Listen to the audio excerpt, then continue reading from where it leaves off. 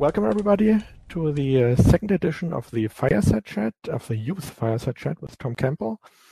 Those of you who watched the first edition might recognize Alexander. He is back, Alexander from Australia.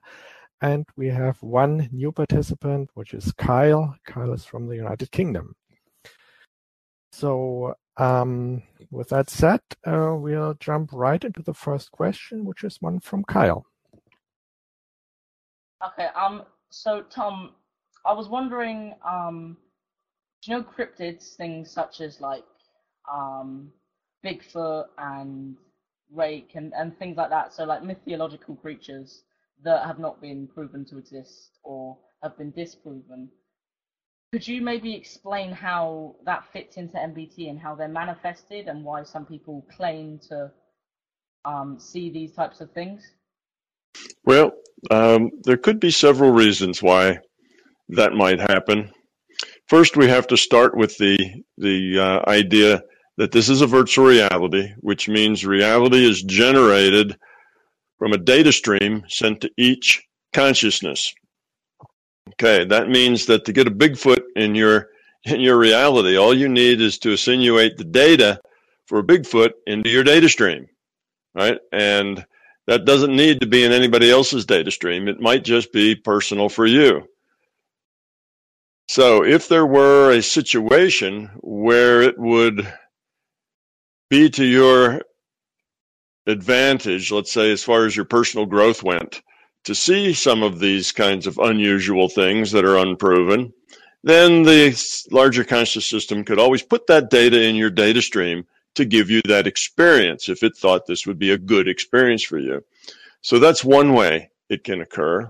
And you see, that has a lot of different connotations than the fact that, oh, this thing really exists, and it runs around, up in the northwest United States, at least Bigfoot, that would be his territory, and, so on. The Yeti is in Tibet and in the Himalayas. So rather than that being a real thing that's out there and lives, remember, it's a virtual reality. So it's just data in a data stream. Now, it could be that the rule set actually supports that thing existing. And if that's the case, then indeed it may exist not just for you, but it may be in multiple persons' data streams because it satisfies the conditions of the rule set that it could indeed be here. Okay, now that tends to make it more of a physical thing. Physical being that it's available to everybody, rule set who looks at it. So that's really what's going on. It's whether or not it can be supported by the rule set.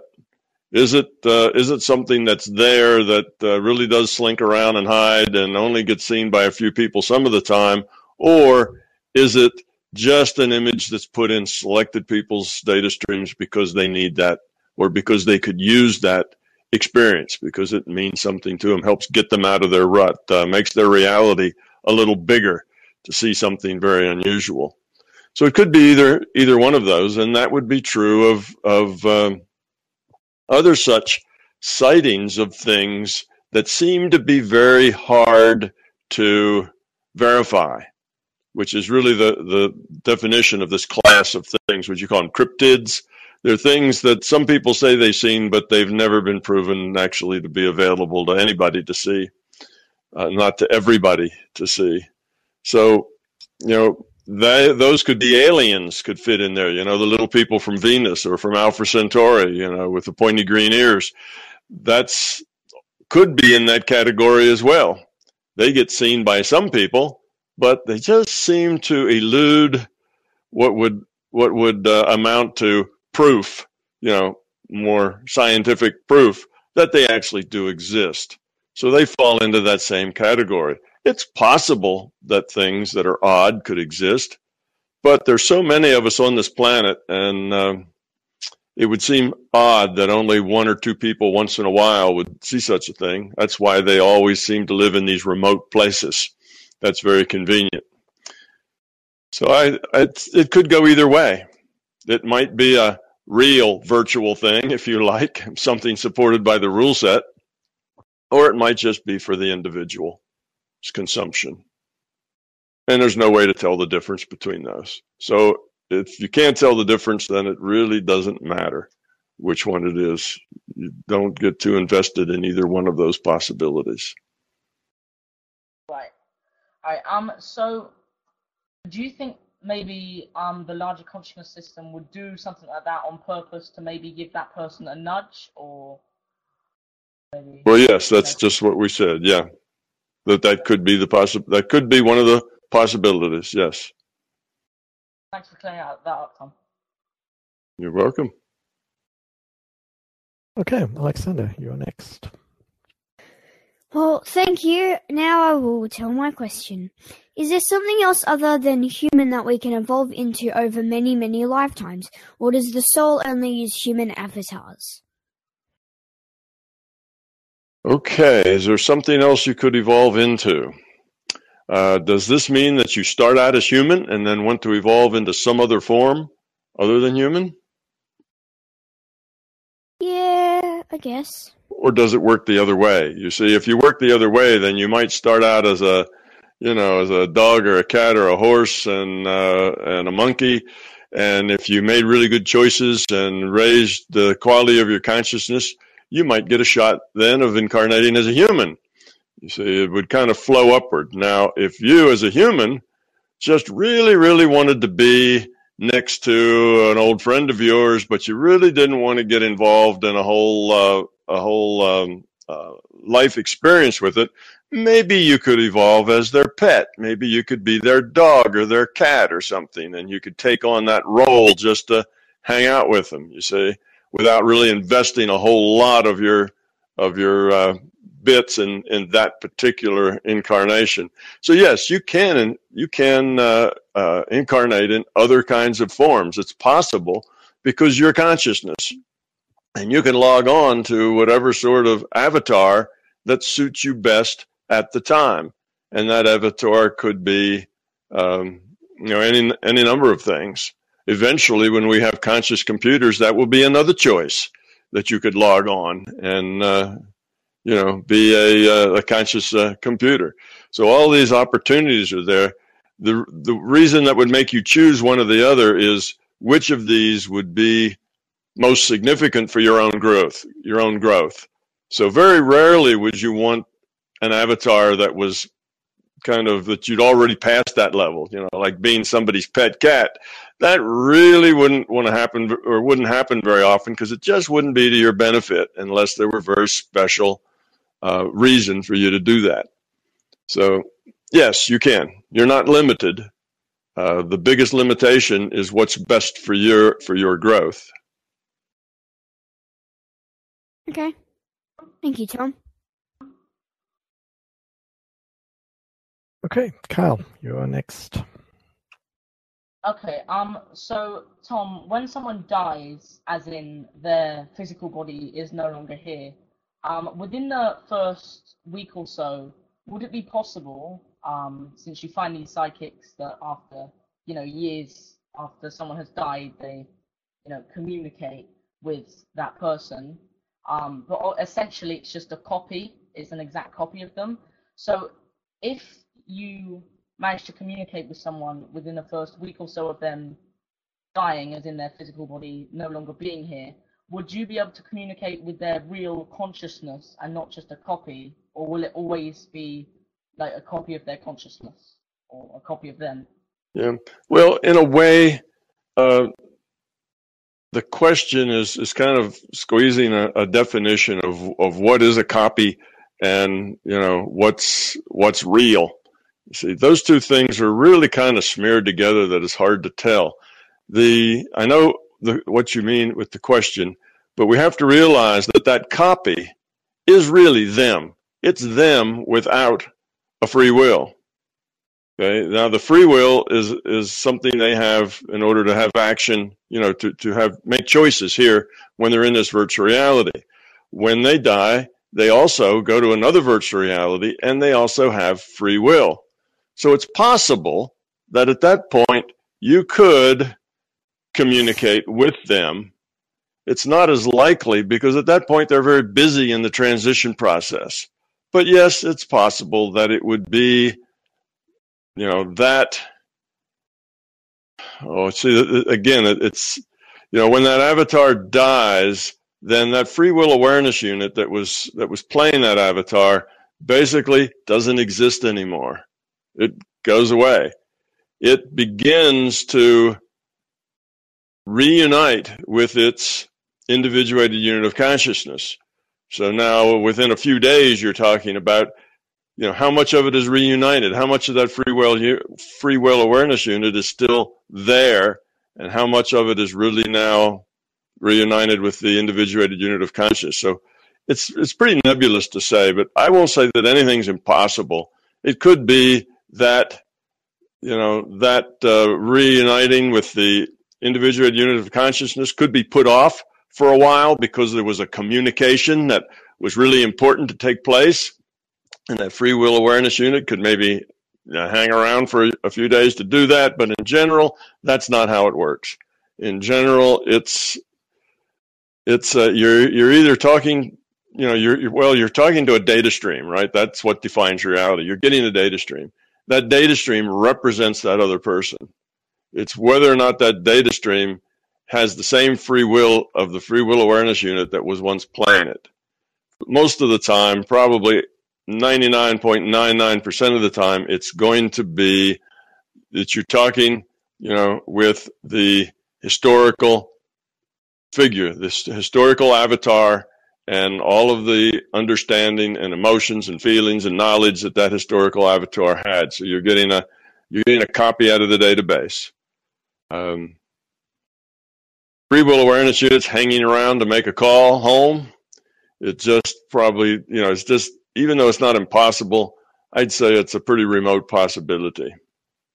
So, no, it depends. Sometimes a person leaves here, they die, and they just have this, they were right in the middle of something. There was something that was very critical for them to get across. And then they might just do that first before they go on. So it is possible, just not so likely. All right. Okay, well, thanks for clearing that up, Tom. I think I understand that a lot better now. So, thanks very much. You're welcome. Okay, Alexander, you're next. Thank you. This is my next question. Is it possible to have any memory of your past life at all? Yes, it is possible to have memories of it, and some people have very clear memories of it. Matter of fact, there was a young man, probably even a little younger than you, but about your age, that remembered in detail his experience flying an airplane in a war. He could tell you the kind of plane it was, what it looked like, the make, the models, his name, the name of the pilot, where it was he got shot down, and a lot of detail, so much detail, in fact, that people could look it up, and sure enough, there was such a person, such a plane, and such an event did happen. And this was a young person. I don't know exactly his age, but he was more like 5, 6, 7, probably younger than you, who had all this information. And he was young enough that it's unlikely that he would have dug very, very deep in the history books to find out that particular fact so that he could pretend that he was, this person and was just making it all up from facts that he'd gotten. That was very unlikely at his age and of the difficulty in digging this information out. It wasn't something that was well known or easy to find. So yes, sometimes that happens. And when that happens, that's an anomaly. That means it's something that is very unusual. And why would that happen? Well, it probably happened because it's a good lesson, not only for that individual, but for his parents who dug up the information and everybody else that's read the book and watched the video that this young man subsequently made to demonstrate this knowledge that he had. So it's probably affected hundreds of thousands of people and helped open their minds to a bigger reality. And that's probably why it happened. In general, it doesn't happen that you just remember it. but you can go to the database where such information is kept and look at that data and get that information. Now, that's a little different than remembering it. That's kind of downloading it rather than just remembering it. So you can do either of those. It's just not a usual thing.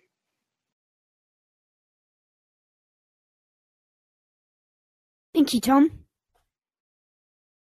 You're welcome. Okay. Then next one is Kyle again.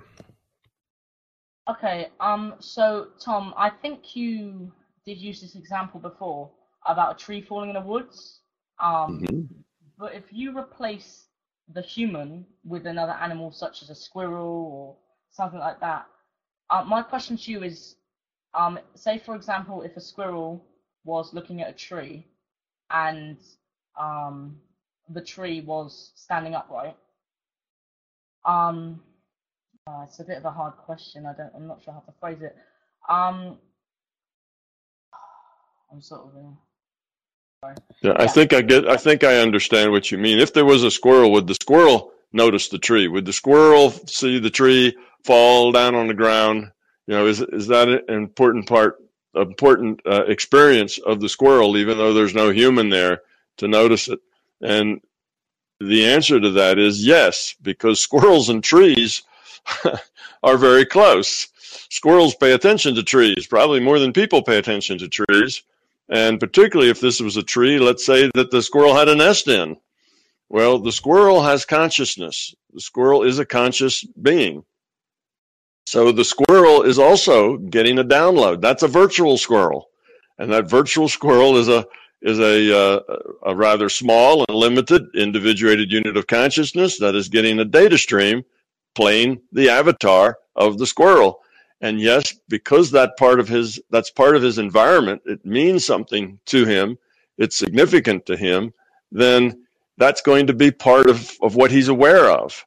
And anything that squirrel avatar could be aware of, then he has to get that in a data stream. So yes, then the tree falling in the woods would be recognized by the squirrel. Okay. Now, let's say that the man comes back in the woods later and the tree's laying on the ground. Then the man's going to have to see the tree laying on the ground because the system doesn't want to run two realities of the same thing for different individuals. So if the squirrel sees that tree falling, then that's enough to make that tree have fallen for the human. When the human comes back, that human will also see that tree on the ground. So yes, the squirrel can collapse the wave function, if you like. The squirrel can set the condition that that tree indeed has fallen. It doesn't take a human to do that. But now that's because the squirrel is aware of trees. Maybe, like I say, has a nest in a tree. So trees are very important to him. But let's take something else that doesn't have that. Something else that has that tree is just not part of their reality, even though if they're in that area. Maybe there's some kind of little bug in the dirt or something, and that little bug that lives in the dirt knows nothing of trees, could care less about trees. The tree is not part of his reality. Therefore, that bug doesn't get a data stream defining that tree and the state of that tree.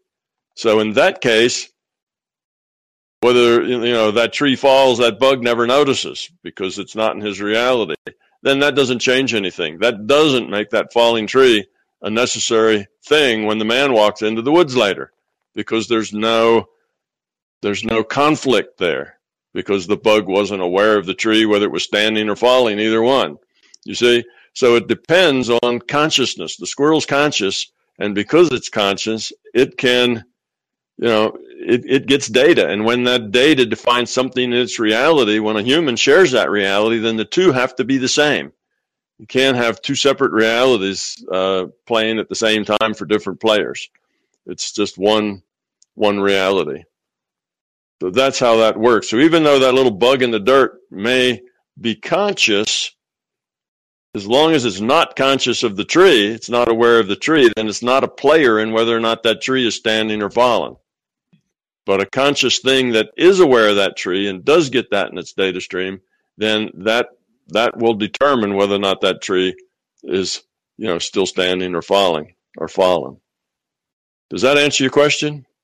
Yeah, it does. I understand that a lot better now because I wasn't too sure if the squirrel would affect anything or not. But I Yeah. understand better now how that. Yeah, it's because the squirrel's conscious, and every conscious thing, every conscious critter is just like us in a sense. It just has a more reduced or a smaller decision space. But as consciousness goes, it's doing the same thing we're doing. It has choices. By the way it makes those choices, it evolves the quality of its consciousness. And it's consciousness is consciousness. So whether it's small and and it's an IUOC playing a squirrel, or whether it's an IUC playing a human, it all works the same way and for the same reason. All right. Thanks for clearing it up. I understand that way better than I did before now. Okay, just go ahead with the next one, Carl. All right. So Tom, I'm sure you've heard of the Fibonacci sequence. So I was just wondering if maybe you could explain to us how the Fibonacci sequence fits into MBT. Well, sure. Fibonacci series fits into MBT in many ways, from seashells to the plants to lots and lots of things have symmetry structures that follow that particular series. The reason that we find that is because this is a virtual reality, which means it is rule-based. And for the most part, that can reduce to it's math-based. It's a mathematics-based reality. And that's really one of the big mysteries that virtual reality solves. Scientists who have understood now for 100 years or so that reality seems to be math-based. In other words, reality seems to speak math, if you will. That's the fundamental language that seems to describe reality better than any other language. Well, that's because it's a virtual reality. That virtual reality is computed. Computed means math. So when the larger conscious system, the rendering engine, if you will, that's creating the data streams to send to conscious critters, consciousness playing avatars here, that computes things that fits the rule set. The rule set is logic, it's mathematics. So that's why mathematical functions like that show up all over the place in our reality, because that's how the rule set computes them. All right. And even more than that, Kyle, is that we find these things. Not only does it show up, say, in the seashell, because it was real handy to create a thing that evolved, a sea creature that evolved that shell. It was a handy way to do that. But the same mathematics, the same function is good for vegetables and leaves and, the way coastlines look. And there's lots of other phenomena that fit that same series. Well, if you're a programmer and you're making a virtual reality, you have a set of equations that work really well for simulating things that can be supported by our rule set. Then you use them over and over again. That's why it doesn't just show up once, just in a seashell or just a particular seashell. You'll see that used up many times. And then people come to the conclusion that it's some sort of sacred geometry, that the geometry itself is sacred. Well, it's not so much that as the geometry is useful to the rendering engine. It's a very, useful piece of mathematics as far as making things that could evolve under the rule set that evolves this particular virtual reality. So that's why those things show up. All right. Thanks very much, Tom. Okay, just go ahead, Kyle. This is the Kyle show now. Okay. Keep right going. Keep on going. Okay. Well, I was wondering if maybe you could tell us how exactly consciousness connects to our avatars in this virtual reality? Okay, well, there's a lot of misunderstanding about that. You will read in various books that consciousness connects to the body like the body's an antenna, like it's sending a radio wave to the avatar, and the two, the avatar and the conscious communicate with this this like radio signal going back and forth. And it's not like that at all. So there's lots of metaphors that people use, like radio signals, that are just probably very poor metaphors. That's not really the way it works. The way it works as a virtual reality is you, as an individuated unit of consciousness, you then take a piece of yourself, which is a free will awareness unit, and that free will awareness unit basically logs on to that avatar. It agrees that it will play that avatar from the very first experience that avatar has.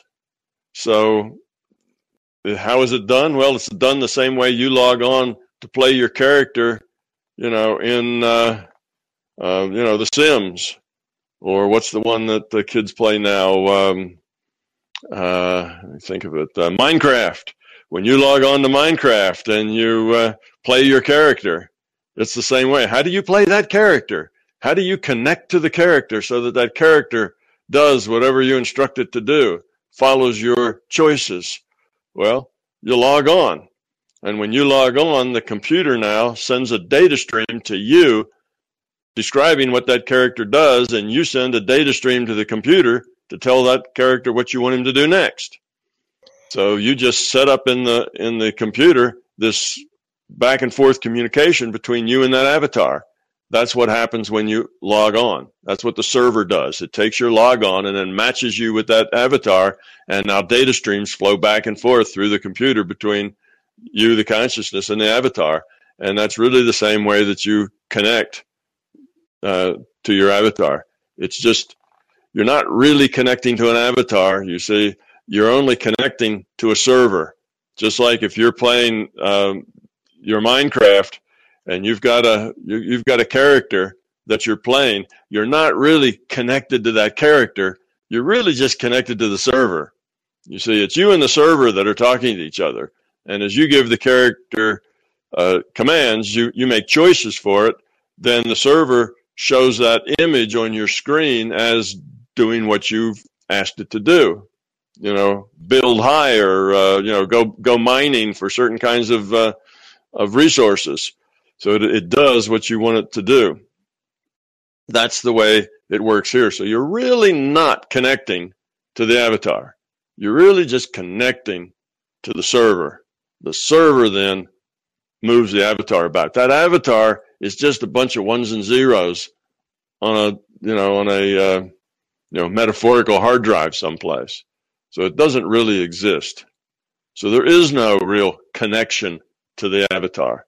People only imagine that because they think of the physical body as being primary and then consciousness being some other reality, and the two have to communicate with each other.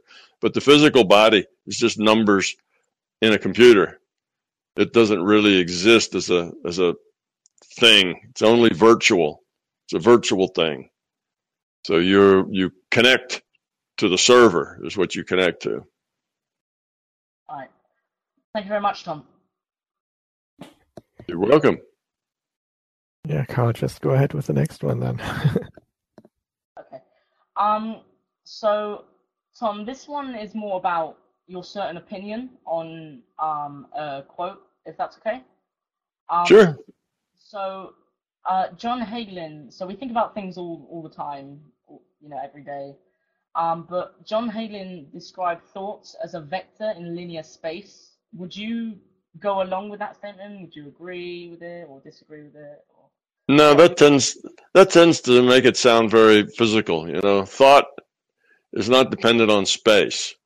If it were a vector in linear space, then now if it's metaphorical space, maybe, but physical space is probably not a good metaphor. Now, all those things are just metaphors. I don't think Hagelin was saying that because he thought it was literally true.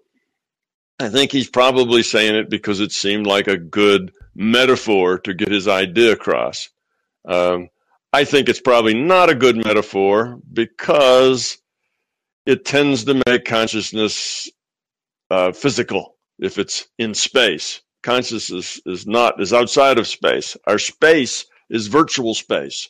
Our space, again, is just numbers in a computer. There is no space. There's just consciousness and the server, and the individuated unit of consciousness is chatting with the server. That's really what's going on.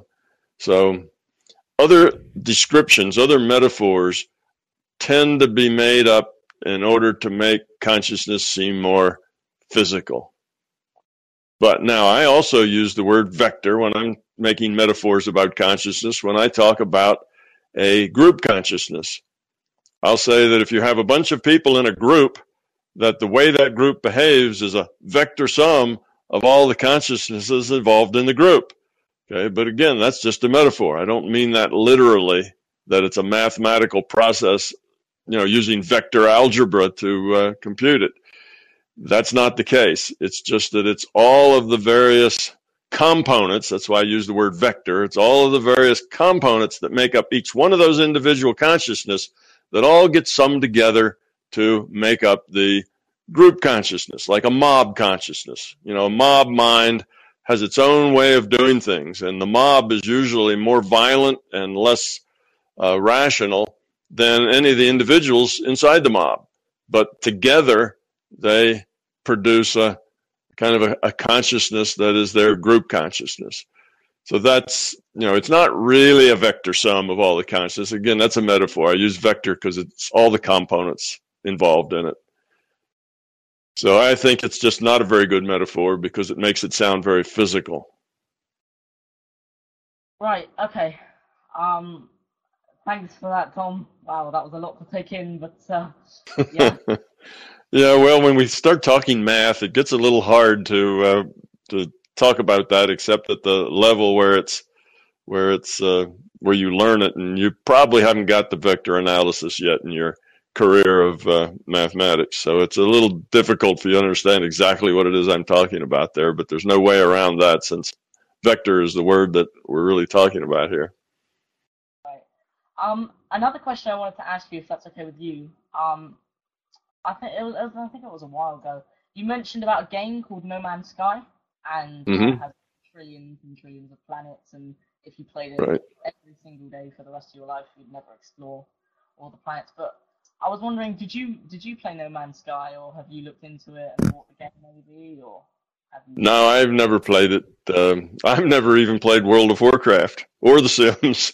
I've never played any of those games. All of those were long after my time of sitting down playing computer games.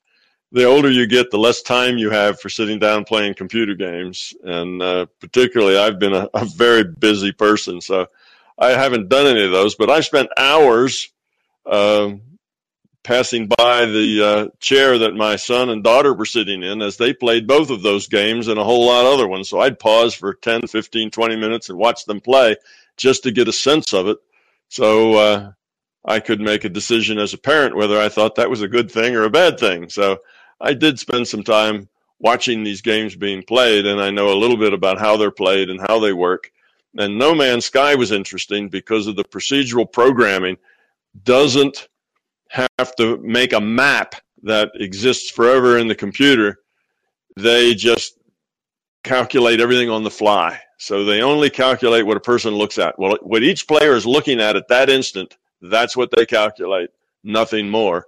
And that makes their computer science problem a whole lot simpler. So that's what's neat about that. But, people are coming along now with ideas. I just got an email from a programmer who's been in the gaming business for 20 years or 30 years or something.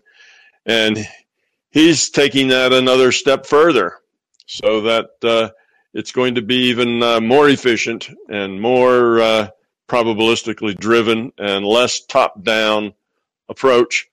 So we've just seen the beginning. The No Man's Sky is really important because it kind of was the kickoff. It was the first big thing big thing and that millions of people heard about it, that let go of the top-down approach and started looking at the realities they were creating in the virtual world as probabilistic realities that were basically bottom-up. They're all individual data streams to player, and you don't send them and you don't compute anything more than what that player needs, or what all the players in the game need at that particular instant. That's the only thing you compute. Nothing is saved. So that was just a whole new approach to programming virtual realities, and it was more similar to the way our virtual reality is done. That's the way our virtual reality is, that we call the physical universe. We all get data streams, and we only get the information computed that we need at the time, and no more is calculated or kept or saved. So I thought it was really neat that we got something that was looking more like the way our reality is done, and something that is much more efficient than the old concepts of virtual reality. So now people can think of virtual reality instead of saying, what, this is a virtual reality? That's impossible. Look at all the memory. Look at all this and look at that. That's because they weren't seeing ways to do it that were 100 times more efficient than the virtual realities of their day were. But these new programs make people think, oh yeah, that works. You can have a quintillions of planets and, hundreds and hundreds of thousands of users, and you can do all that on a relative small computer. You don't need a giant mainframe to process all of that. So it makes the concept of virtual reality more credible to a lot of people when these games come out. That's really what's so neat about No Man's Sky. But No Man's Sky is just a start. It's the Pong. It's the Space Invaders of the gaming world. It's just a first shot at this. These ideas are going to get better and better and more efficient as time goes on. All right. Thanks for that, Tom. I have another one. So do you think maybe in the future, within this virtual reality, we'll be coding and making virtual realities like the one we're in, but inside of this one? So. Okay, well that's a good question. You're talking about making a virtual reality in which a consciousness, a free will awareness unit, would like to log into and play that character. You see, now we don't program a virtual reality with virtual characters, and those characters then somehow become conscious. That's not the way it works. A lot of people think of it that way. But when we program, when a computer becomes conscious, it doesn't mean that the individual avatars in that virtual reality that computer is playing are conscious. That'll only happen if in that computer game, so we have a regular, hard, and from our viewpoint, from this virtual reality, it's a piece of physical hardware. It's a computer. It's just a very fast computer. But if that computer can represent a virtual avatars, and those virtual avatars have the consistency, the longevity, all the attributes of something that a consciousness would like to play, then consciousness can log on to play that, and it would then talk to its server. The server now would be what we'd call a physical computer, and the consciousness would have to log on to that server and play the character, you see. But it can only do that if that server, our physical computer, is conscious. So if you had a conscious computer, then a piece of consciousness could log on to that consciousness computer, because it's conscious to consciousness information flow going back and forth, and then that computer could modify those characters in its virtual reality according to the choices made by a free will awareness unit that was basically playing that avatar. So you see, that's the way that what you're talking about could come about.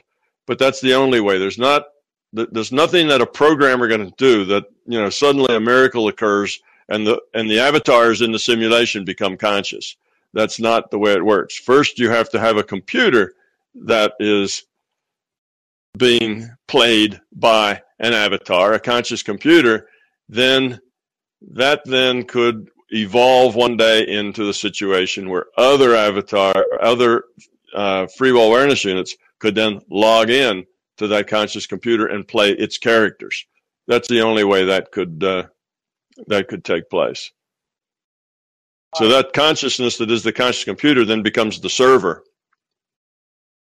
for this other game, that other avatar. So he'd have that particular conscious computer would have to have a pretty smart free will awareness unit to let it then become a server for others. But that's possible. All right. All right.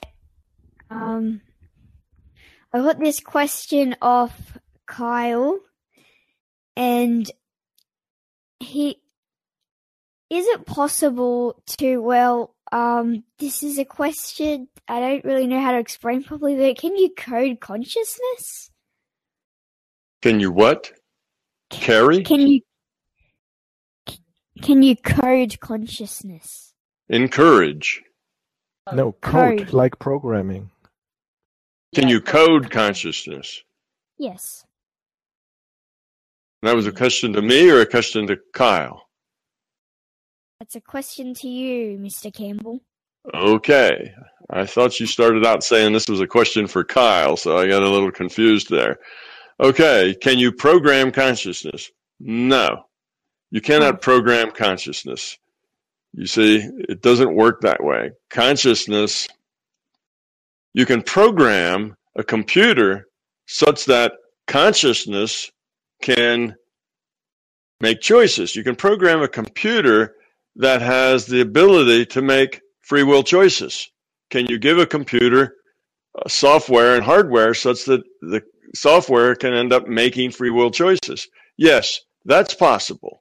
And when you do that, then a consciousness can use that computer. See, that computer is a virtual computer, just like your body's a virtual body. So a free will awareness unit can log on and basically operate that piece of hardware, that computer. But the computer has to give it enough free will choices that it's interesting enough for the consciousness to log on to it. So you don't program consciousness. What you do is you can program an environment that consciousness would like to play in. If you do that, then a consciousness will certainly log on and play. Wow. Well, thank you for that. Okay.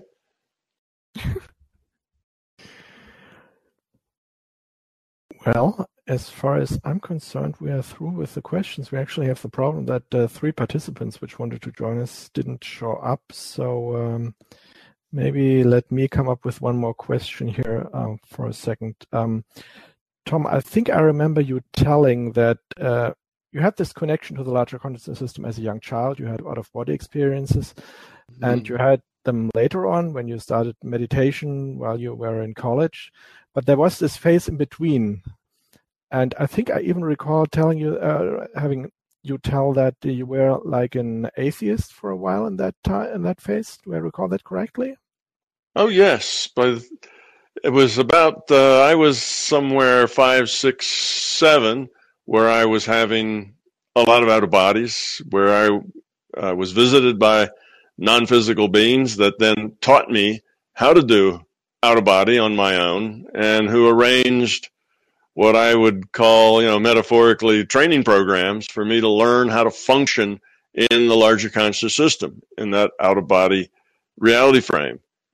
Things that I could do, controlling my mind, having strong, focused intents, that sort of thing. So I would put in school, if you will, to learn how to function in that larger reality system. Then when I got to be about 7, 8, somewhere in there, that door was shut, and I was told, you need to stop doing this because you need to grow up like other people, not be such a weird standout that, you don't get socialized properly and, end up, warped and psychologically damaged because you don't fit in anywhere and nobody can talk to you, etc., and you can't talk to others. So they wanted to limit the amount of weirdness that I understood and had. So they shut that door for a while. And when I was old enough to think big thoughts, which is for me then, you kids are thinking big thoughts way ahead that I started thinking big thoughts, but I probably started thinking big thoughts about the nature of reality and how it all put together when I was maybe, 12, 13, something like that, 14. And at that point, I started thinking about religion and whether or not it made sense to me and whether or not it seemed like, a God was an actual thing and not just an invention of humans. And I came to the conclusion that indeed it was an invention of humans. God was created in the image of man, and he represented man's ego and man's, fears, and that there really was no God. That made me an atheist. I probably maintained that attitude through high school, through college, and probably right up to the time that I was working with Bob Monroe. So it was, I was still having out of bodies and things, but I just assumed all of that was just the nature of consciousness. See, I didn't prescribe any religious significance to any of it. It was just the way consciousness worked. I then began to see that though it didn't have a religious significance to me, it did have a spiritual significance, if you want to use that term. And for a long time, I didn't use that term because it just sounded too religious. But indeed, spiritual is a good, was a good word that just means a component of you that's other than just this physical reality component. I realized there was other parts of me, which I called consciousness, that existed in larger reality frames than just the physical. So, okay, the word spiritual kind of fits that. So then I took spiritual out of the words not to use because they sound religious and I'm an atheist into the box of words that I could use because they kind of accurately describe what's going on. So then I became aware that there is a spiritual dimension to people. And of course, religion claims to know about that spiritual dimension. And then a funny thing happened. I started realizing that many of the things that religion say that are not part of their dogma, not part of their creed, not part of their rituals, but just the basic attitudes that many religions had fit very well into the way I was understanding reality and consciousness to be. We have lines out of Christianity like God is love. And we have the lines from the Buddha, 2,500 years ago that this is all an illusion. And so on. These things, the more I understood the larger conscious system, the more I could see that in all of the major religions in the world, they had a lot of it right. They had a lot of the attitudes and ideas and philosophy correct. Their metaphors sometimes were very dated. The metaphors weren't modern enough that they didn't feel too natural to me. But the concept, the ideas behind those metaphors were right on target. So that was a kind of a big aha moment for me that I saw that religion did have a bona fide spiritual concept, if you will. And it wasn't just a bunch of dogma and rituals and things that people memorized. And there was some real significance to it that was fundamental to the nature of reality. Of course, I also still understand that, there's also a lot of nonsense connected to it that has to do with the dogma and the rituals and so on that are just, metaphors. I just see those as metaphors that you shouldn't take a metaphor too seriously. You have to realize it's just a tool. It's not a sacred thing. It's just a tool that we use because it works. So anyway, I kind of went through this whole thing of first being an atheist. I guess my first point that I really decided where I stood with religion, I was an atheist. And then I kind of broadened that atheism and that agnosticism into a spirituality that really embraced a lot of all of the religions as having parts of the truth. But none of them had all of the truth. They all had nonsense that went along with them, but they did have a lot of the fundamental truths right, which is why, I have people come up to me and say, well, Tom, have you been studying Tibetan Buddhism? And I say, no, not really. I know it exists. And they say, well, I have. I'm a Buddhist monk, and I've been studying this for 30 years, and your big toe sounds exactly like, Tibetan Buddhism. And I hear that from all sorts of different religions. I hear that from probably 10 or 15 different philosophical sets. They tell me the same thing. Well, that's because there's just one truth. And there's lots of ways to approach that truth and lots of metaphors to describe that truth. And religion have a fair amount of that truth correct.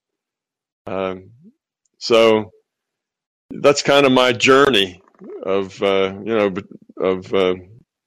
being non-religious and spiritual instead of religious, and then seeing that the religions actually do have a lot of good material in them as well. Wow. Again, a lot to take in, but I think I understood a lot of what you said. So I have another question. So in the world, you're talking about Buddhism, and in the world of Buddhism, people, Buddhists would explain the term as enlightenment, but what would be the term to use in MBT as enlightenment?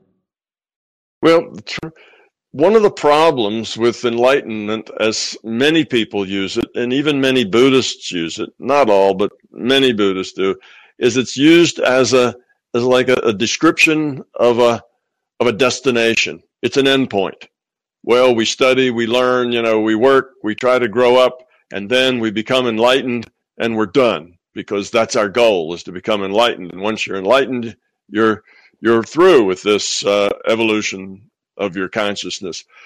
And I have a problem with that. I don't have a problem with a metaphor of enlightenment as meaning getting better, growing up, becoming more enlightened, day by day, year by year. We all become more enlightened with time as we grow up and get rid of our fear. We become more enlightened. But I don't like the term as a endpoint. We will become enlightened, and that means we have zero entropy, and we have zero fear, and there's really nothing else for us to do anymore. We've arrived. So some of the Buddhists say that then you become one again. You melt back into the Godhead. In other words, you become one with the larger consciousness system, and you just rejoin that larger system. And others maybe have other ideas of what's going on there, but this end game I reject. I don't think there's an end game. I believe there is no time when you're done. And I think that as soon as you start feeling done, that's when you begin to de-evolve into more fear, more ego, and more beliefs. So I think it's one of those things that you can approach zero entropy, but you can never get there. And if you ever believe that you are there, then you'll probably start sliding back and your entropy will start increasing. That's the nature of reducing entropy. You have to constantly put energy into it. Otherwise, it starts to dissipate. It starts to unravel. Entropy just naturally grows if you don't put any energy in to keep that entropy reduced. All right.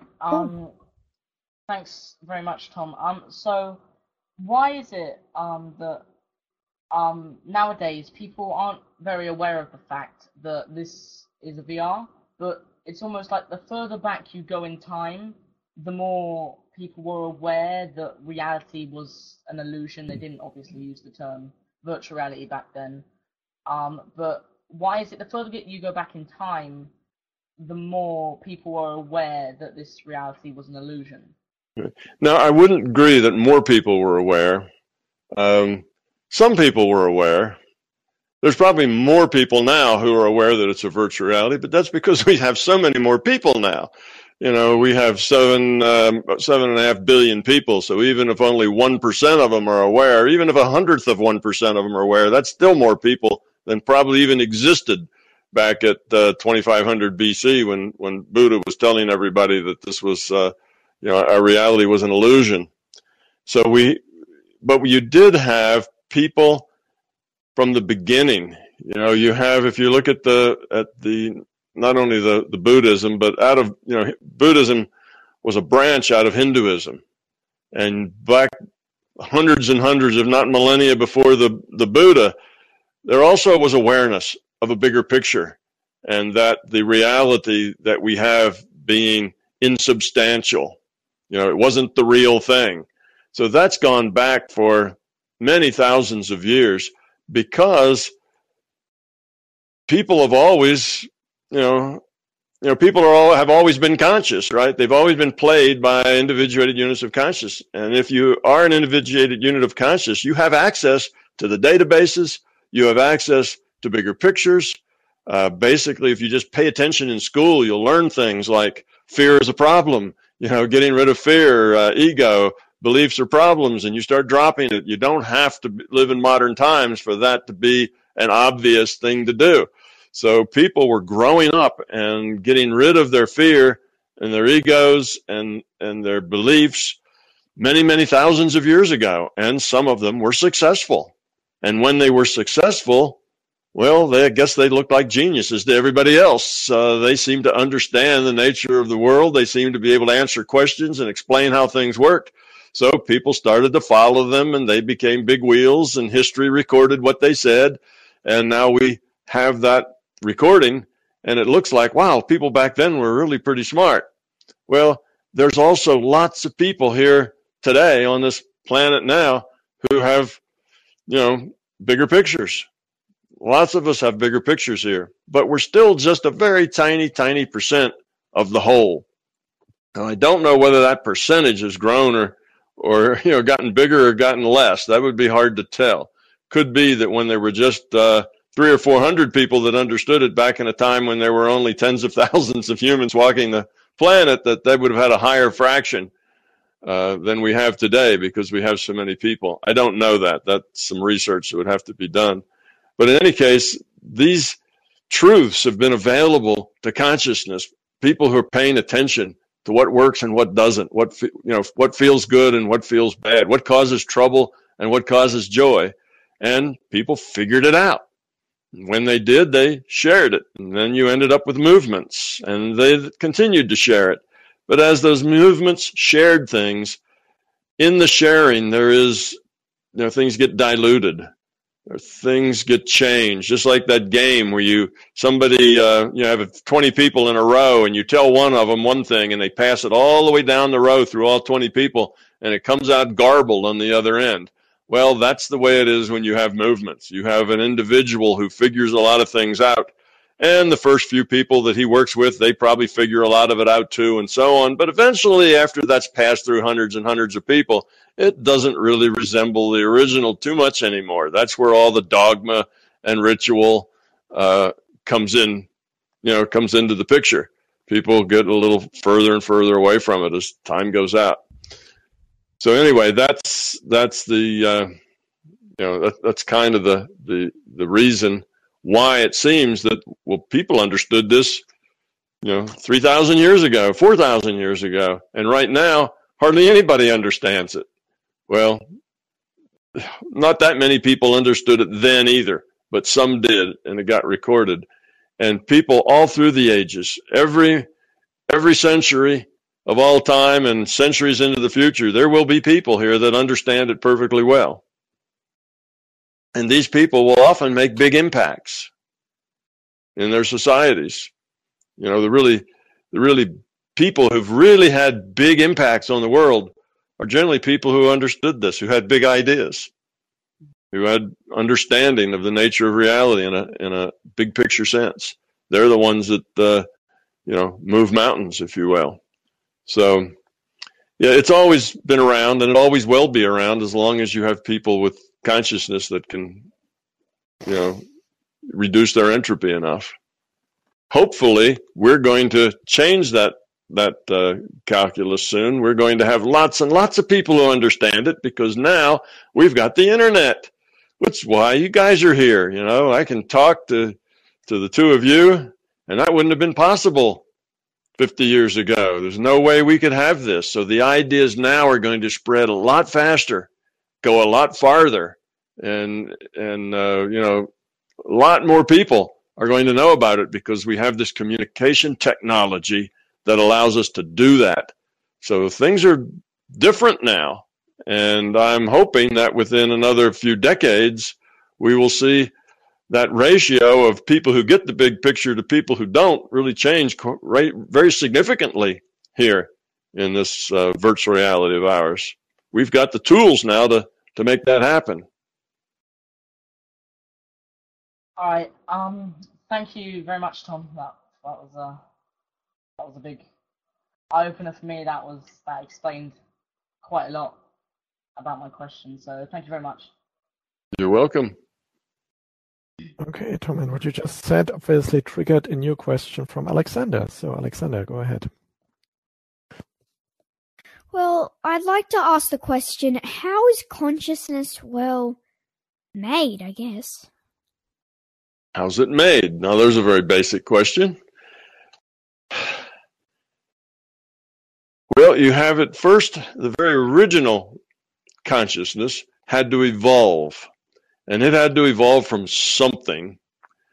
So I start my theory just with saying that consciousness exists because I don't know exactly how it must have evolved. That's because as consciousness, I can't get outside of the consciousness system to look back at it to see its history, like where it came from. Because we're all part of consciousness. We're insiders to this system. We can't look outside of it. Therefore, it's really impossible for us to know exactly how that initial evolution took place, although we can guess at it. And I have some good guesses about how that could have worked, but I don't really know. So I start with an assumption that consciousness exists. But now that's not a consciousness like ours. That's just a very basic, rudimentary, the kind of the lowest unit of consciousness that could possibly exist. From there, it just evolves. And it evolved in time to be this huge system that I call the larger consciousness system that has virtual realities and subsets of itself, individuated units of consciousness that play characters in these virtual realities. Now we have that. And okay, how does this larger conscious system make a new player? Okay, we have a population of the world keeps growing. Well, it keeps growing. That means there's a whole lot more avatars. Well, does the conscious system play all those extra avatars, or does it make more individuated units of consciousness so that they can play them? Well, it's a good bet that it doesn't play all the parts itself. There's not much benefit to it in doing that. So it would make a new individuated unit of consciousness to be a player because there's more seats in the game now, because the rule set has those humans just multiplying like crazy, and now there's 7.5 billion of us. That's a lot of seats in this virtual reality. So how does it do that? Well, it probably takes just an average individuated unit of consciousness, just kind of the average of all those individuated units of consciousness playing in this game. It takes just an average one and does a copy and a paste. Now it's got a new one. See, digital things can be that way. If you've got something in a digital computer, you can copy it and paste it, and now you have two of them.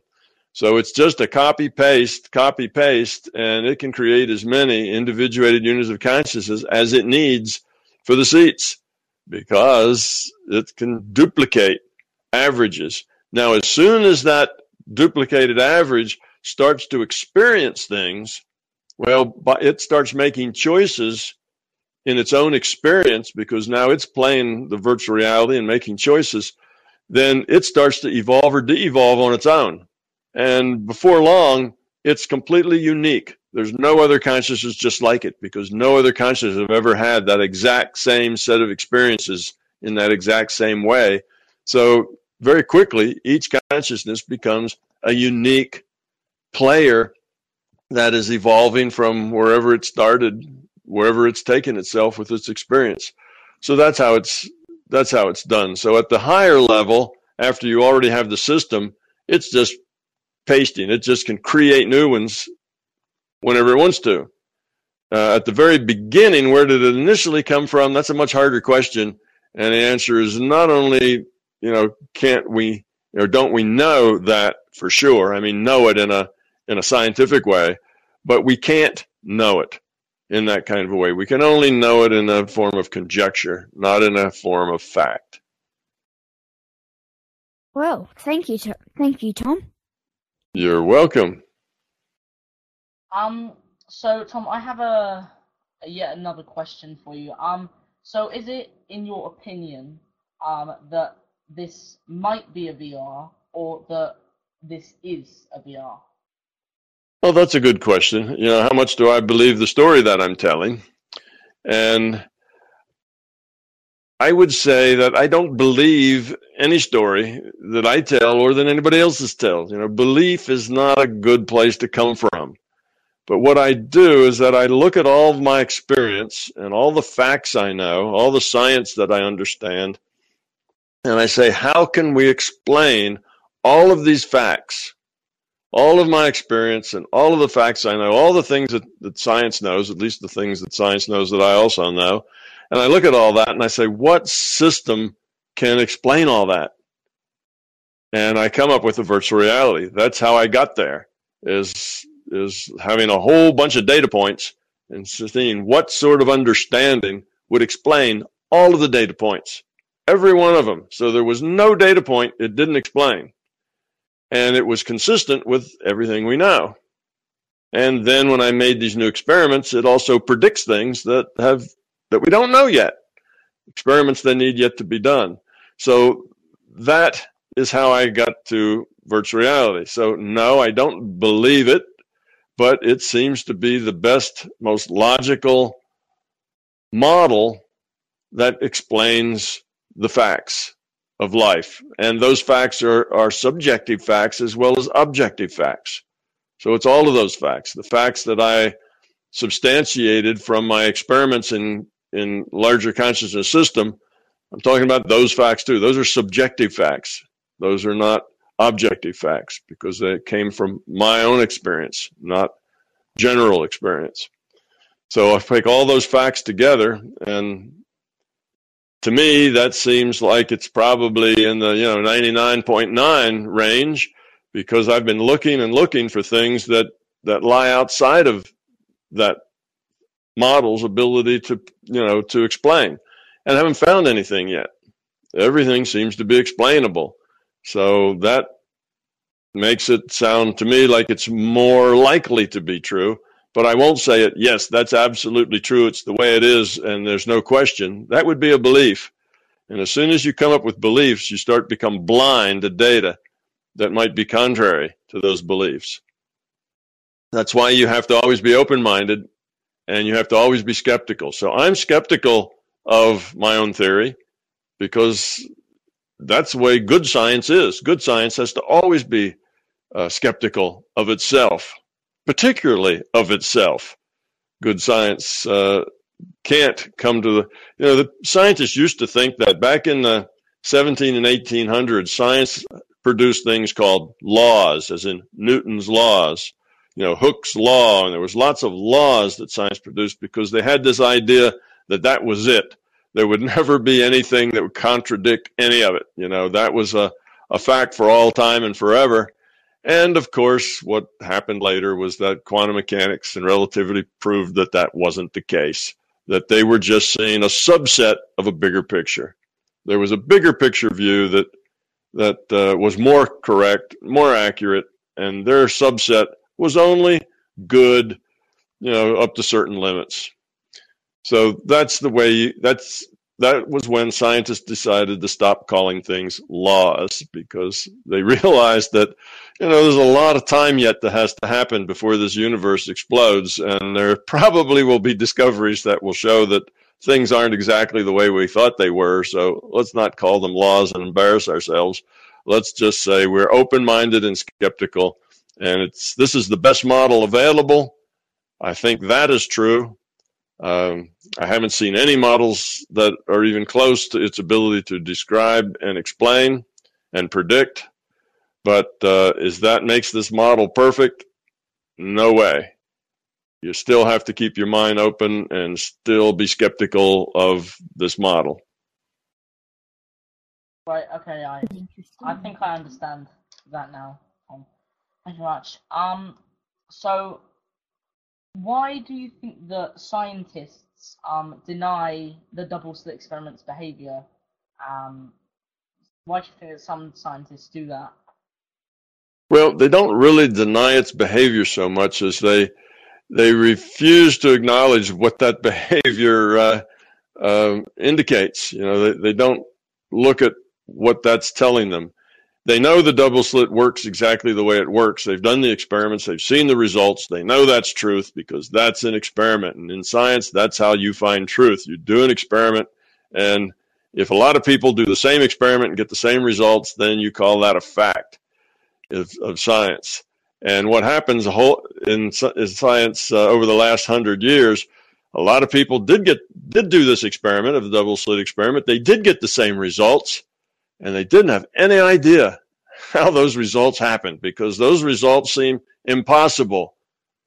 So they didn't deny the results. They just said, nobody will ever know. These are just impossible things to understand, and they gave up trying to understand it because it contradicted their basic belief about reality. Scientists have this belief that reality is materialistic and deterministic. Those two are necessary for each other. If it's materialistic, it has to be deterministic. And if it's deterministic, the only way you can get that is if it's materialistic. So that was their belief about the way reality was, and this experiment said it's not like that. It's probabilistic. Okay? And materialism, determinism, could not come up with the right answer, could not explain the results. So they started the science of quantum mechanics. They called it weird science, and it comes up with results that are strange, and they just kind of lived with that strangeness. You see, a better thing for scientists to do, if the scientists were open-minded and not blinded by their belief in determinism and materialism, they would have seen those experiments and said, wow, these experiments are telling us that our determinism and materialism isn't right because they contradict that belief. We need a bigger picture. We need to see things from a higher level. Well, Einstein thought that. He tried. He tried to come up with a thing called unified field theory that was going to explain it all with one big overarching understanding.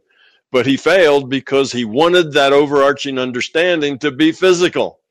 And there is no physical overarching understanding. You only get that overarching understanding when you see reality as probabilistic, calculated, and thus virtual.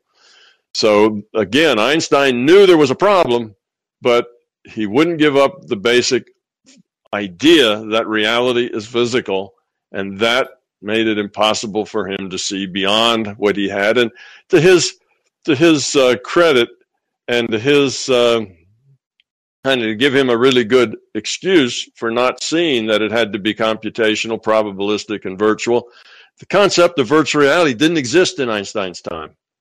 Nobody, computing the way we have it now, that would support a virtual reality like this was not seen as a possibility in those days. Yes, we had computing, but it was not something that could, support a virtual reality such as ours. So it just was an impossible thing to even think about in Einstein's day.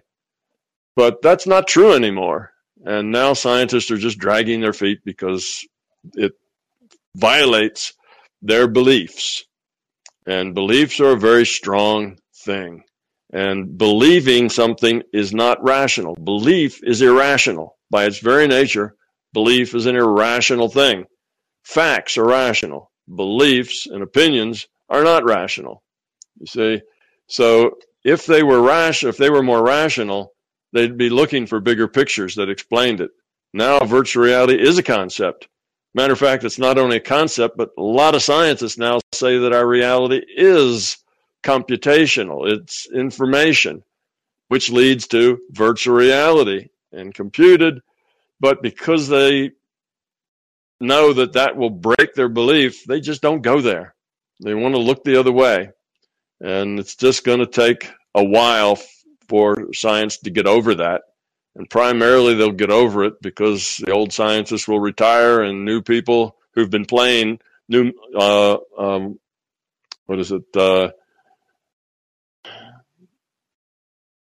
something man. What is it? Man Sky. What was that? The simulation. Yeah, No Man's Sky. No Man's Sky. It's going to be physicists that have been playing No Man's Sky since they were 8 years old that will now not find it so difficult to let go of that belief of material reality. For them, it will be an easy thing to bridge. So as time changes and people changes and people change and they have a bigger picture of reality, it'll change. It's just right now we're at that cusp of the change, and the old guard is hanging on as hard as it can to its old beliefs, and the new guard isn't yet strong enough to have its way. So times are changing. Could be a different ball game in a couple of decades. Right. Well, thanks again, Tom. I think a lot of the things you say are very true.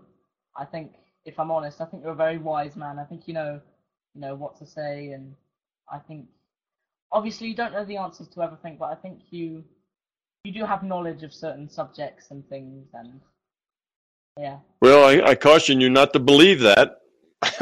Just to keep it as a model, a way of looking at the world, and always have it in the back of your mind that there may be something better, something more complete, something that is a better model come along. And in fact, my model's changed a lot. Every few I don't know, it's slowing down some, but in the beginning it changed monthly, then yearly, and now every so often I come up with a whole new idea that I include in the model that wasn't there before. So the model is changing, and it needs to change. It's not a good model if it isn't, if you can't change it. If it's a fixed model that can't be changed, now it becomes a belief, and it can't grow as new information comes in. When I wrote my books, I didn't understand how good my model was at rewriting quantum mechanics and relativity from the basics of those, the foundation, reestablishing the foundation of those sciences. And hopefully with the experiments that I have pending, it's going to change quantum mechanics dramatically. The whole science of quantum mechanics will maybe change to a different viewpoint. Instead of weird science, it'll just be normal, objective science. Nothing weird happening at all once you understand virtual reality. So I think there's a lot of changes going to come. And as other people get on board and start thinking about it, they're going to think a lot of things that I never thought about. I haven't thought of all the logical implications. There are going to be millions of these logical implications of my theory that, I don't have the background to even explore those things in all sorts of fields, in mathematics, and physics. But besides that, in psychology and sociology, lots of places where there are going to be logical implications of this theory. A lot of them in philosophy, a lot of them in theology, and other people will mine those veins, as they should. So my theory will grow and change and morph as information becomes available. And if it turns out that the model turns out to not be useful anymore, then throw it away and find a better model. So you always have to keep your mind open. Right. Well, thank you very much, Tom, again. Alexander, do you have any questions that you'd like to ask Tom? Because I have quite a few that I'd like to ask more. Well, I wish I could dream up a question right now that is suitable to ask Tom. So, it just isn't a question that we all know the answer to. But, if I knew a question, I'd say it, but I don't, so. Yeah. That's fine. So Tom, what, have you ever heard of the fourth dimensional Maximus-C supersymmetrical Yang-Mills theory? I've probably heard of it, but I don't think I paid it a lot of attention. But go ahead, you can explain it to me, and I can work with it.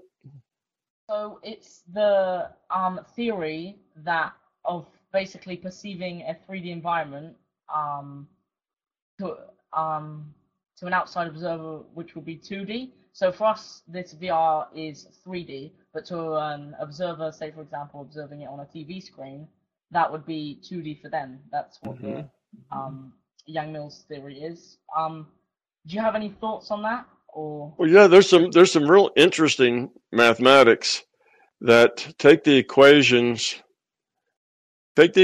of a four-dimensional toroid. Now, a toroid is a geometric shape like a donut. It's I guess that's the best way to say it. It's like a donut with a hole in the middle. So you take the mathematics that describe the donut shape called toroids, and mathematically you can write equations in multiple dimensions. Mathematically, you're not just stuck to 2 or 3.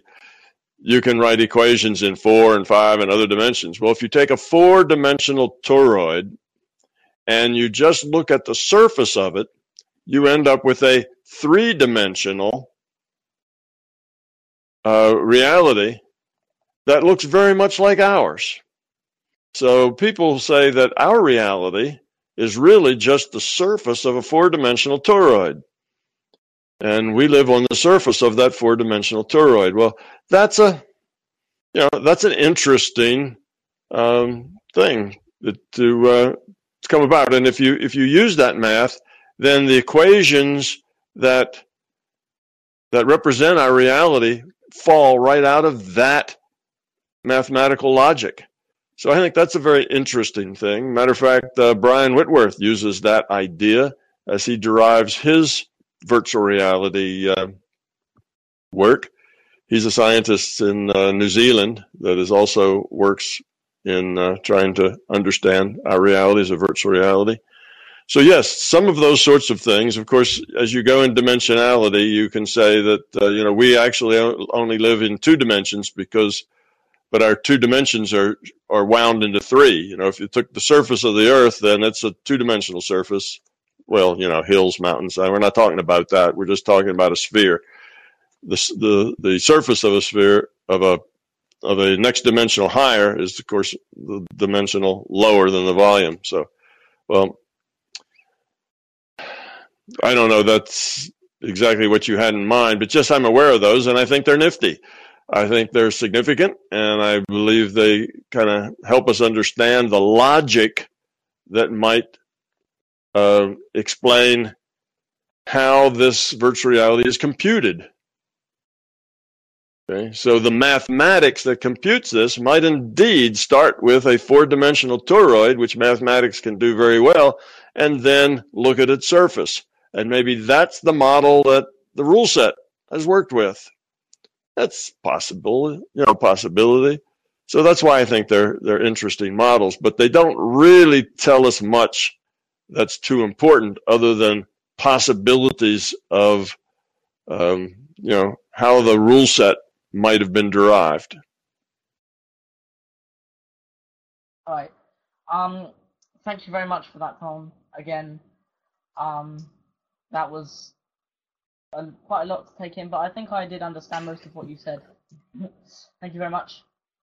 When you ask me questions that have to do with mathematics, it's really hard for me to give you answers that are probably at the level of mathematics that you're familiar with.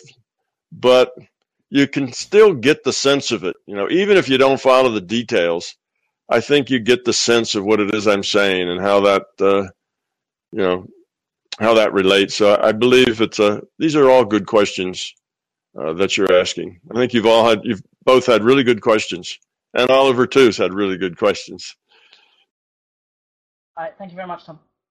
Well, Alexander actually has one more he just mentioned, so go ahead.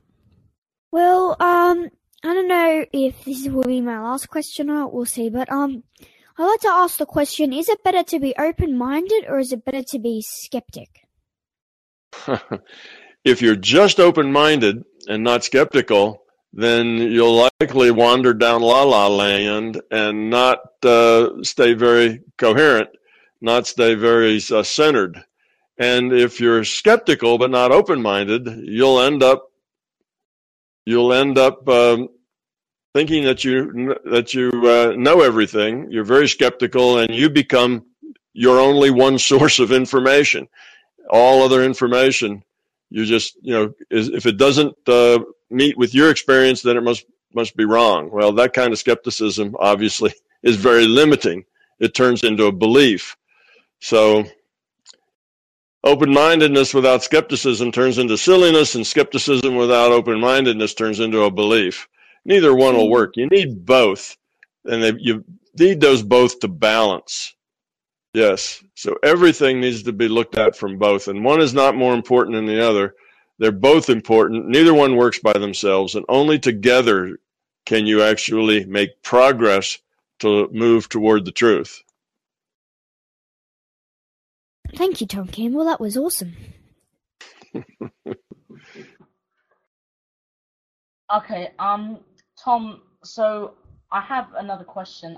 Do you think that, obviously, we've gone very sort of small, we've gone to like particles and things like that, we've observed particles, scientists have observed particles in their labs and things like that, but do you think one day we'll get so small that maybe one day we'll be able to catch a glimpse at like a pixel of this reality, or do you think that's not possible? Well, it's possible. It's not likely anytime soon. Even the very smallest things that we look at are many, many, many times bigger than the likely size of a pixel. And here I'm just calling a pixel a Planck length and a Planck time as being our space and time, pixels. We have our space of course, is a pixel of volume, not a pixel just of length, but you take a volume and take a cube root of it, and now you have a dimension that is length. So, yes, it's very, very small. Our measurements aren't really close to that just yet. So I think it's not going to be in the near future, but I don't see any reason why we couldn't one day dig down to a pixel. And when we do, it will be perfectly clear that this is a virtual reality, because pixels aren't continuous. We'll see that information jumps from point to point, and is not a continuous, from one point to the next. And we'll see the same with time. We'll see that time comes in little discrete chunks. So if we get to that point, then that will confirm this being a virtual reality. But I don't think our science is really able to get close to that yet, but I don't see why they couldn't get down to that level. Now, they can't go beyond that level because they too are made out of the same pixels. Their resolution, is the same. The character, the virtual avatar that they're playing, is not going to get less than that, because they can't, they're made of pixels of the same size. So it's not like we can shrink down and then fly around a pixel to look at it on all sides. That's not going to be the way it is. We can maybe get to the point that we can see pixelation in things that we measure. And that will be a very difficult thing to do, but I suspect it's possible. All right. Thank you very much, Tom. So I have another question. If light slowed, so the speed of light, if that was to slow down, so if light itself was to actually slow down, would that affect the delta t, or would the delta t just stay the same? Well, the thing you have to understand here is that the speed of light is the ratio of the delta x over delta t. Okay, so you take the delta x and divide it by the delta t, and that gives you a velocity. And that's the speed limit of our virtual reality. Every virtual reality has a speed limit, no matter what kind of virtual reality it is. The World of Warcraft has a speed limit. It only has so much resolution. Sims has a speed limit, and that speed limit is the smallest unit of distance divided by the smallest unit of time. So that if pixel by pixel, now this is based on an assumption that things move from pixel to pixel to pixel. They don't teleport from this pixel to some other pixel someplace else. They have to go from contiguous pixels, pixels all in a row, if you will. Things have to move from pixel to pixel. Well, if they do, then the fastest that anything can go is at every delta t, it moves one pixel. The next delta t, it moves another pixel. That's the speed limit. And that happens to be our speed limit c. So now, if if you went in, you could go into that equation, since C is the result of the delta X divided by the delta T, you could go into that equation and you could make delta X smaller, okay? And if you did that, then the speed of light, so you would have a smaller thing divided by the same thing, and it would be smaller. Or you can make delta X bigger. So you could vary that, but that's the resolution at which you're computing distance. That's the delta X. And that's based on delta T, which is really the thing that drives the experiment, which is the resolution in time. All simulations, and a virtual reality is just a simulation, all simulations are dynamic. Well, all interesting simulations like the kind we're talking about are all dynamic. That means they're driven by time. So you have a bunch of equations, our rule set, that defines what's going on in the simulation. Then you increment delta T, just one unit, one more delta T. Then you recalculate everything to see how it changed.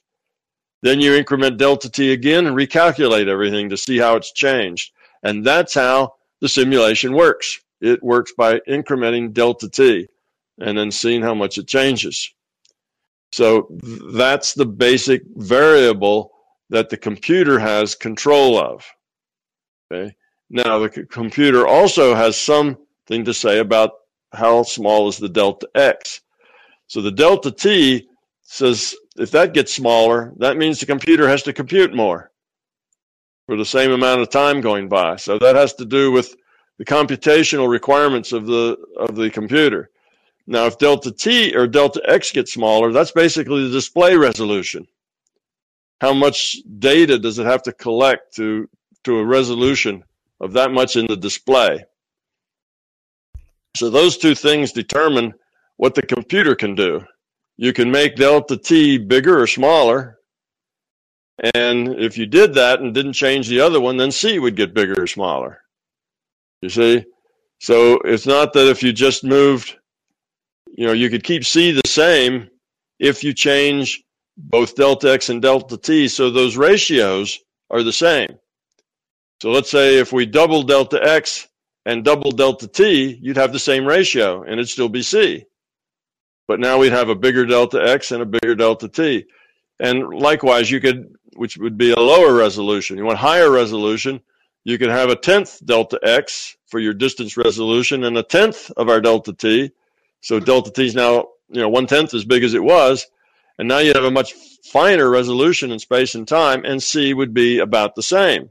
But I say about the same because you can't just, in a discrete system made up of pixels, you can't just double things or 10th things. Things have to come in some integer number of pixels, you see?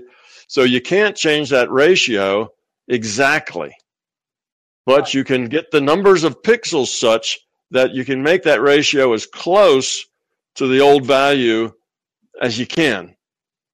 If you changed just one more pixel, if you changed it just a little bit more, you'd get a little bigger or a little less.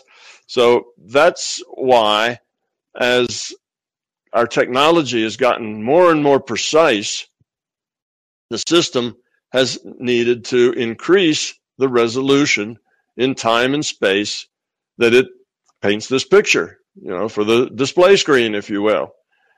Because we keep digging deeper and deeper and looking at smaller and smaller things. So you'll actually see that the speed of light does change a little bit.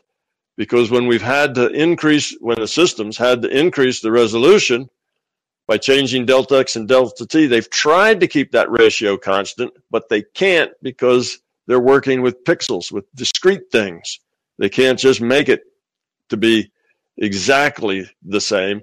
So the speed of light's gone up and down a little bit here and there through the last 100 years as our technology has gotten more and more precise.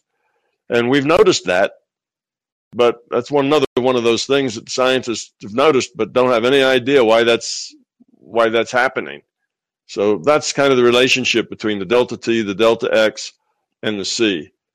That's how they, are all connected to each other. And yes, the C has changed occasionally here and there, but not by much. It just depends on how close the system can get to a pixel and keep that ratio the same. Right. Well, thanks very much for your answer, Tom. I have one last question for you, and then I'm out. So maybe if Alexander wants to ask you anything. But why are many people sort of close-minded, if not for a better word? So if you was to tell them about MBT, they'll hear you obviously, but they'll usually disregard it as just rubbish and things like that, and they won't really be interested in it. They'll just sort of think you're a bit of a, nutter and just brush it off. Right. This is why you have so much trouble talking to your friends about these things, because your friends just really aren't interested and don't want to hear it. So what happens is that people almost always feel that they know almost everything important. That's because we don't know what we don't know. It's impossible for you to be aware of what you don't know. You see, that's what's called a tautology. That means it's a logical truth that it's true because it's true, sort of thing. So because you can't be aware of what you don't know, then to you it looks like there's not very much that you don't know, because you're not aware of anything that you don't know. So that leads you to believe that you know almost everything that's important. Well, when you know almost everything that's important and somebody comes with you to something that you have no idea about that sounds really strange and different, and you don't know it, then your first guess is that they must be wrong. They must be confused, because I don't know that, and the people I know don't know that, and I don't hear that in the movies. I don't hear that in songs. I don't hear that on the TV. I talk to my big brother, who's a physics major, and he doesn't know that, so you must be wrong. So that's why they come to those conclusions. They just don't have a big picture. Not only do they not have a big picture because they're unaware of what they're unaware of, but they also don't have much of an interest in forming a big picture, because they don't realize that there's a purpose to our being here, that we're here for a reason, that this reason is important. So they just think that they're just here because they're here. They don't really think about it any deeper than that, and they find it a waste of their time to talk about things that they don't understand. So that's a problem. You are always going to have a problem talking to your friends and associates and other people you find around you, and that won't change no matter how old you are. When you're 40 years old and you work for a company and you've got a lot of other professionals who are well educated around you, you'd think, well, then I'd be able to talk about it. No, it still doesn't work that way. You still can't talk about it to the people at the office, because they still don't want to know, and they still are unaware of what they're unaware of. So that goes for all ages. It's not just because you're young and the other people who are young don't care, but most people in our whole society, no matter what their ages are, don't really care very much either. It's a matter of not understanding a bigger picture. So you just have to realize that that's the way it's going to be. You come on to these things and we can chat. So, I understand what you're saying, and other people who watch these chats, they'll understand the questions and the answers. And so there's a group of us who get it, and we'll talk to each other and keep growing ourselves and lowering our entropy and growing up. And eventually there'll be more and more of us and more of us, because we got internet, we got communications, and the scientists will eventually get it as well. And when they get it, 1 billion more people will get it the next day, because the scientists are the ones that tell everybody else how the world works. They tell everybody what to believe. Now, all these other people won't get it from a sense they really understand it, but they'll believe it because the scientists told them. So suddenly they'll think that it's not such a dumb thing to talk about anymore, even though they don't understand it any better than they used to. So hopefully over the next decades, by the time you get as old as Oliver there, hopefully before you get as old as I am, hopefully things will be such that there'll be lots of people willing to discuss this with you, because the big picture will have spread to many people. But if not, that's all right. You just grow yourself, talk to the people you can talk to, and let other people be the way they are. And don't ever feel superior because you understand big pictures and they don't. That would be a mistake. Everybody here is pretty much doing the best they can with what they came in with the understanding that they got here part of the being level of their IUOC. And they're struggling to figure things out as they go. Some people are further along that path and some are not so far, but everybody has to go at their own speed in their own way. You can't explain things to people. They have to figure it out for themselves. So don't feel superior, just feel different and be glad of that difference, because that difference is going to eventually turn you into a happy, joyful person that finds a lot of meaning in your life. And that will be a joy to you. They'll still be struggling, trying to figure out which end is up and why it is they're always so miserable. And very slowly they'll figure that out. So caution you against the arrogance of, I know and you don't, I know more than you do, I'm better than you, because that's not true. You're just different than they are. You're just ahead of them in figuring out the big picture. And what you make of this big picture as you grow up, well, that'll change too. So it's just think of your life as a constant learning process, and that'll never change. No matter where you are and how much you understand, you're always in a learning process. That goes back to one of the first questions that had to do with enlightenment. You're never going to be done. There's always things to learn, always ways to grow up, always people to help. And you don't help them directly by telling them what they need to know. You just help them by giving them an environment where they can change themselves. That's the thing. So putting out things like we're doing tonight, the four of us are going to put out some videos that will give other people a chance to understand better some of the things that we understand. So that's the point. And some of them will listen to it and say, what nonsense, and go away. And other ones will listen to it and say, wow, that made a lot of sense. I get that better now. So we'll be helping people. Your questions will be helping thousands of other people figure things out for themselves. So by putting these videos out there, we're just creating an environment that other people can come and share that environment with the video, and some of them will learn something important. Yeah. Wow. That's very true. I have one more question for you, Tom. Is the LCS conscious? And if so, is it just as conscious as we are, or? Yes, it's conscious. We are pieces of it. We're conscious. It's conscious. So it's conscious. It knows what it's doing. It's created the virtual realities for a purpose. It knows what that is. It creates the computer that's the server for the virtual realities. It has a purpose. Everything that's created has to have a purpose, or it wouldn't have been created. It requires purpose for form to take shape. Form needs a purpose of some sort. Otherwise, it doesn't stay in its shape very long. If there's no purpose, it may take shape, but it disappears just as easily as it comes if there's no purpose or point to it. So yes, it is aware. It's intelligent. It understands things, and it has the biggest picture of all. So its picture is a lot bigger than our picture, and it understands a lot of things that we don't understand.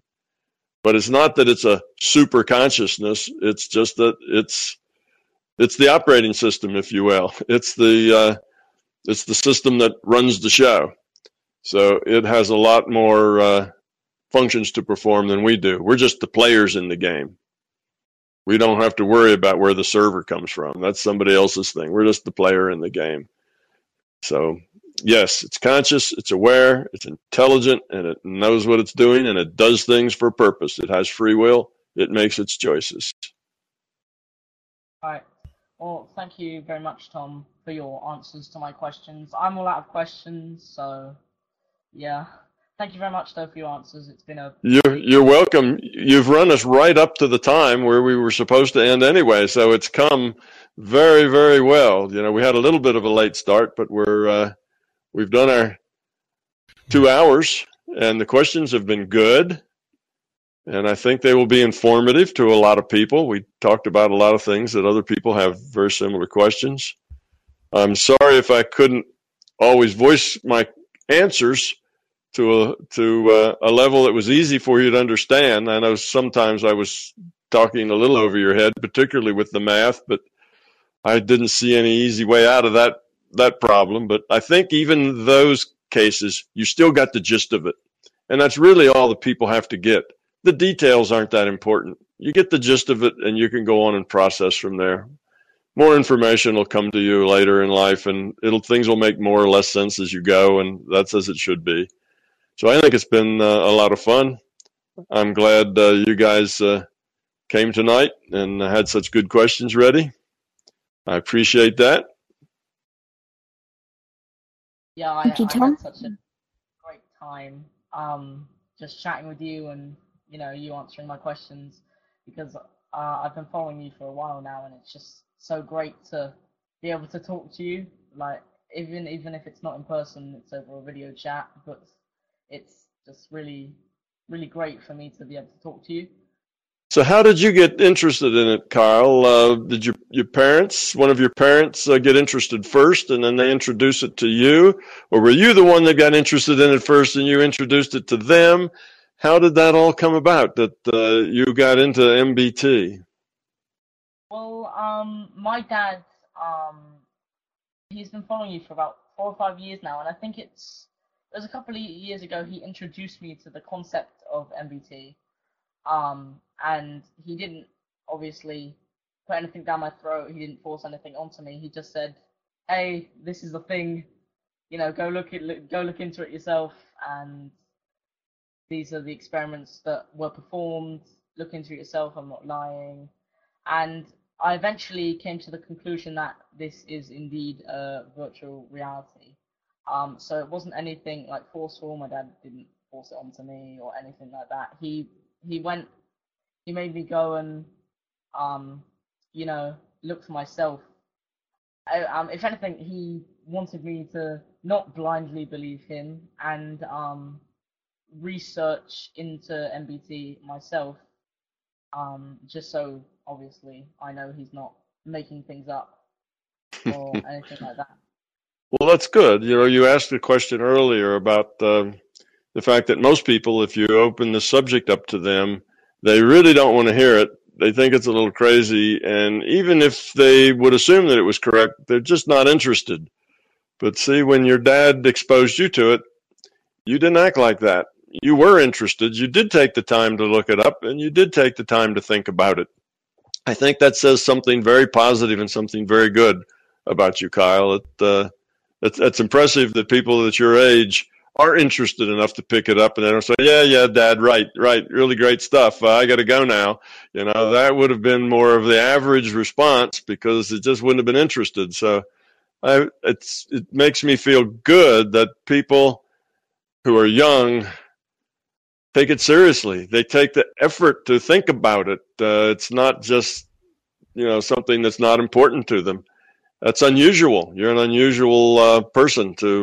You and Alexander both are very unusual just because you care enough to think about it and be interested in it. That's a very unusual thing for people your age, and makes me feel really good that there are young people that are getting it, because as the young people get it, in another 20 or 30 years, you won't be the young people anymore. You'll be the people making the decisions and, running the show. So that's really great. It makes me very pleased that people who are young, I get people a lot in their early 20s who get interested in it, and that makes me feel really good too. But this is a whole level beneath that. You guys are exceptional, and I appreciate that. Yeah. I mean, if I'm honest, at the start, I was a bit, oh, my dad's gone a bit, whoa. But then I thought to myself, there might be something else behind it. There might be actual evidence to back this up, and he might not just have come up with this concept just randomly in his head.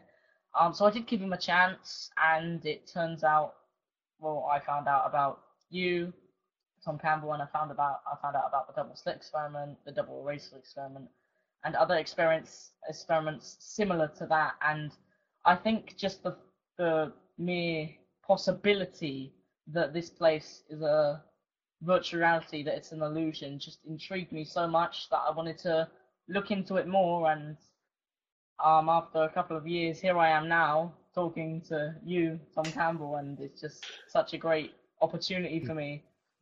So you can answer some of my questions, and we can talk. And it's just, well, Michael, I'm sorry, didn't want to interrupt you. Oh no, it's fine.